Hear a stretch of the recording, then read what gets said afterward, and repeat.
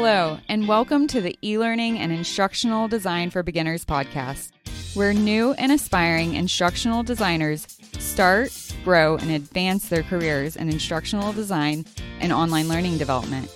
I'm your host, Crystal Harper. I'm a former school teacher who transitioned to instructional design, all while working full-time as a single mom. Would you like to become a successful instructional designer without the burden of earning another degree? Well, then let's get started. Many theoretical and empirical analyses emphasize the importance of active participation and collaboration among students in promoting the effectiveness of online learning. However, in most online courses, traditional instructor-centered examination remains the primary means for assessing student performance, and collaborative learning is undervalued and also marginalized. In a large part, this is because the assessment of collaboration requires a radical rethinking of assessment methodologies. In this training, you will learn effective solutions for assessing as well as strategies on how to encourage collaboration in an e-learning course.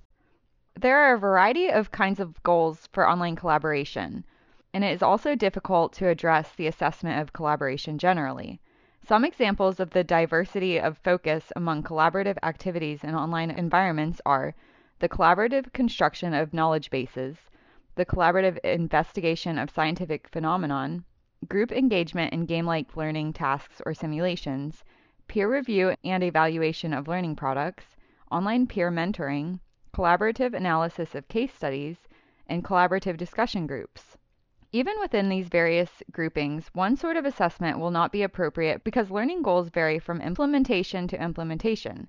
For example, there's a difference between structured and emergent collaborative schemes. In the latter sorts of collaboration activities, assessment must also emerge. What is consistent across the varieties of online collaboration is that collaborative learning will be more successful when it is valued, and that any such assessment should begin with a very specific understanding of the desired learning. For example, in some collaboration activities, learning to collaborate is seen as an important part of what is to be learned. In others, it is merely a means to an end. In some collaborative activities, collaboration is focused on producing a group project. In other words, it is designed to improve the quality of individual work. Specific requirements for collaboration, including detailed assessment rubrics focused on critical collaborative processes, will help students achieve desired goals. The complexity of assessing both individual and group behaviors is a complex activity which involves both individual and group effort. To encourage collaboration, both aspects must be assessed. Contend that the key to successful cooperative learning is maintaining both individual accountability, in which students are held responsible for their own learning, and positive interdependence, in which students reach their goals if and only if other students in the learning group also reach theirs. The way to ensure individual accountability and positive interdependence is to assess both individual and group learning. A simple example of this kind of assessment using summative testing is to give each student a grade based on some combination of their test score and the average score for the group. Another frequently used scheme is to give a common assessment for a group project and have group members rate their peers' contributions, which are then averaged for individual grades. Unfortunately, these kinds of grading protocols are not often seen in e-learning courses, where the common approach is to assess either individual effort or group products. An effective approach is to develop grading rubrics that assess specific discussion behaviors. While grading is the most common form of assessing students' learning, rubric scoring provides for a more finely detailed characterization of students' behaviors than simply grading. Rubrics typically consist of a set of categories, features or aspects of student work that are of interest, or hierarchical levels of performance within each category. Despite the effectiveness of rubrics in assessing students' learning, developing an adequate rubric for a given course discussion requires time and often multiple iterations of revision. The first consideration in developing a discussion grading rubric is to establish the goal or goals of the discussion. For example, some instructors want to use online discussions to help students learn argumentation techniques, whereas others might be more interested in students coming to a consensus on a topic. Clearly, different assessment rubrics would be needed to encourage each. Thus, the second step in developing a grading rubric is to identify characteristics of messages that would support the established goal. For example, a discussion rubric aimed at encouraging successful argument might identify such things as clear statement of position, identification of points of agreement and disagreement with previous postings, logical arguments, and so on as characteristics to be evaluated. The third and final step in rubric creation involves then taking each characteristic and specifying differing levels of performance for each and assigning scores for these. Another way of going about creating a rubric for assessing discussion postings is to identify the goal of the discussion as knowledge construction, that is, view discussion as central to content learning. Thus, instructors should encourage student contributions to the discussion that were accurate, original, relevant, and that add to content learning. Instead of creating a rubric that separately specifies differing performance levels for each of these characteristics, however, group them together and specify differing performance levels for that group. Another way to provoke collaboration is to develop rubrics that reward collaboration. Rubrics that reward collaboration must focus on discussion responses. This might, for example, only credit responses that cite and either extend or refute previous postings. Another possibility is to assess postings based on the discussion threads they engender, making thread initiators responsible for sustaining collaborative discussions. Finally, an important means for assessing and encouraging collaborative discussion is to have some sort of outcome or product of discussion which is graded. These kinds of options are again more applicable to small groups because it is difficult to collaborate on a project in a large group. Group members might be asked to collaborate on a discussion summary or to develop collaboratively a case analysis or a solution to a problem. Individuals within the group could then be graded on their individual contributions using rubrics as discussed above and on the group project. Assessment of group products will be discussed further in the section which follows. Collaborative learning involves situations in which two or more participants interactively build a joint solution to a problem and distinguish collaborative activity from activities in which tasks are divided and solved independently by individual group members. In collaborative learning, the common goals are educational and generally culminate in the creation of an educational product. Small group collaborative learning has been shown to result in higher achievement, less stress, and greater student satisfaction, and greater appreciation for diversity. It is also suggested that it may be particularly important and well suited to the online environment as a way of incorporating the social aspects of learning into a virtual environment. Indeed, there is research which suggests that collaborative learning may be very effective online.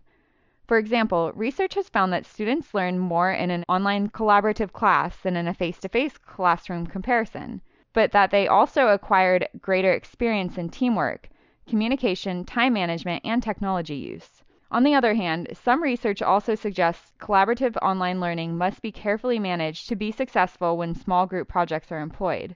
Careful structuring of small group collaborative work is particularly important for several reasons, the most obvious being it is much easier for group members to avoid participating. They can more easily disappear online, and it is much harder to negotiate collaborative activities in the asynchronous environment because the give and take of negotiation is extended in time. Online students cannot just participate in group activities by showing up for class. Structuring of small group activities must begin, as discussed, in relation to the collaborative discussion, with a careful identification of the learning goals and wishes to achieve through small group collaborations. Most educators agree that these must include both content learning and collaborative skills, process goals, as well as specific products and goals for both individuals and groups. Each goal should be clearly specified and assessment procedures developed to measure each one. Ideally, such assessment procedures can be embedded in the small group activities themselves and intrinsic to them. Issues surrounding the development of these are discussed below. First, learning the course content must be an outcome of small group work, or why include it, and so it is important to carefully consider what kinds of content can best be learned collaboratively. Students learning to solve problems in a range of content areas can benefit from considering multiple approaches to solutions by working towards collaborative ones. Students learning research and writing techniques can similarly benefit from collaborative endeavors. Such activities can be assessed by assessing their products, but it often helps to break larger tasks into smaller pieces that are also assessed. At the same time, learning to collaborate with others is an important skill in itself. Thus, it is important to consider what collaborative skills one considers most important and develop ways of assessing them. Other instructors consider functions within groups such as discussion leader, facilitator, reporter, observer, and participant as critical, and so assign and rotate these roles among individual students and develop separate assessments for each. It may even be possible to identify specific collaborative skills that are especially important in particular domains. In any case, it is important to value collaborative skills to encourage students to learn to use them. In addition, most educators agree that it is critical, especially for students collaborating online, that a group identity, a sense of community, be established before serious collaborative group commences. Thus, many recommend icebreaker activities that are fun and encourage self-revelation, and which are assessed solely for participation. Another way to help student groups establish community is to explicitly initiate them to the process and etiquette of online collaboration. Many online courses and programs have required orientation modules that do this. Second, it is important to assess both the processes and the products of collaboration. Researchers have found that online experience provides an opportunity for students to learn collaboratively that is equal to that is provided to a face-to-face version of a group processes course. But the added opportunity to analyze and reflect on their own collaborative processes enhances student learning experiences. One way to collect both processes and products is through portfolio assessment. Portfolios are student-prepared collections of documents that evidence understanding of important concepts or mastery of key skills by requiring students to organize, synthesize, and communicate their achievements through the semester. Several different types of portfolios can be used, but most are variations of students' personalized collections of their work over the entire duration of the course. In the case of the assessment of collaborative group work, students might be asked to provide evidence of their contributions to group projects or reflections on the group process, as well as evidence of learning. Portfolio assessments provide each student with the opportunity to demonstrate their understanding of course material, as well as their participation in collaborative processes, and, when used longitudinally, how their understandings change over time in response to other contributions. Third, to help ensure both group interdependence and individual accountability, and so to support collaboration, both group and individual assessments are essential. It is clearly not adequate to evaluate a collaborative project-based assignment by merely rating the quality of the final product of the group. Rather, if other courses have the objective of developing students' capacity to work as part of a team, then we need some means of assessing teamwork in a fair and meaningful way. I recommend using Likert-type scales with explicit rubrics to rate at least 2 dimensions of the group experience: the functioning of the group as a whole and the performance of each individual member. Often these ratings are completed by group members with oversight from the instructor. Another option is to make the group assessment the sum of individual participants' assessments on some measure of content learning. This sort of assessment makes group participants responsible for the learning of all members of their group. In a similar vein, require all students to participate in a peer learning section of every module of the course, either giving or seeking assistance. Or you can assign a collaborative internet research paper with requirements in an assessment scheme that encourages both interdependence and individual responsibility in an interesting way. First, students must propose a topic to the class including supporting internet resources. Finally, there are some who argue that the constructive nature of collaborative learning suggests that the experience might be enhanced by collaboratively designing assessments. For example, adding collaboratively developed small group activities enforced by the assessments of group members to an online course increases student satisfaction with and learning from collaborative small group projects. This is what I call emergent collaboration, in which small student groups collaboratively develop both the specific activities that they will use to solve a particular problem and the ways they will be assessed.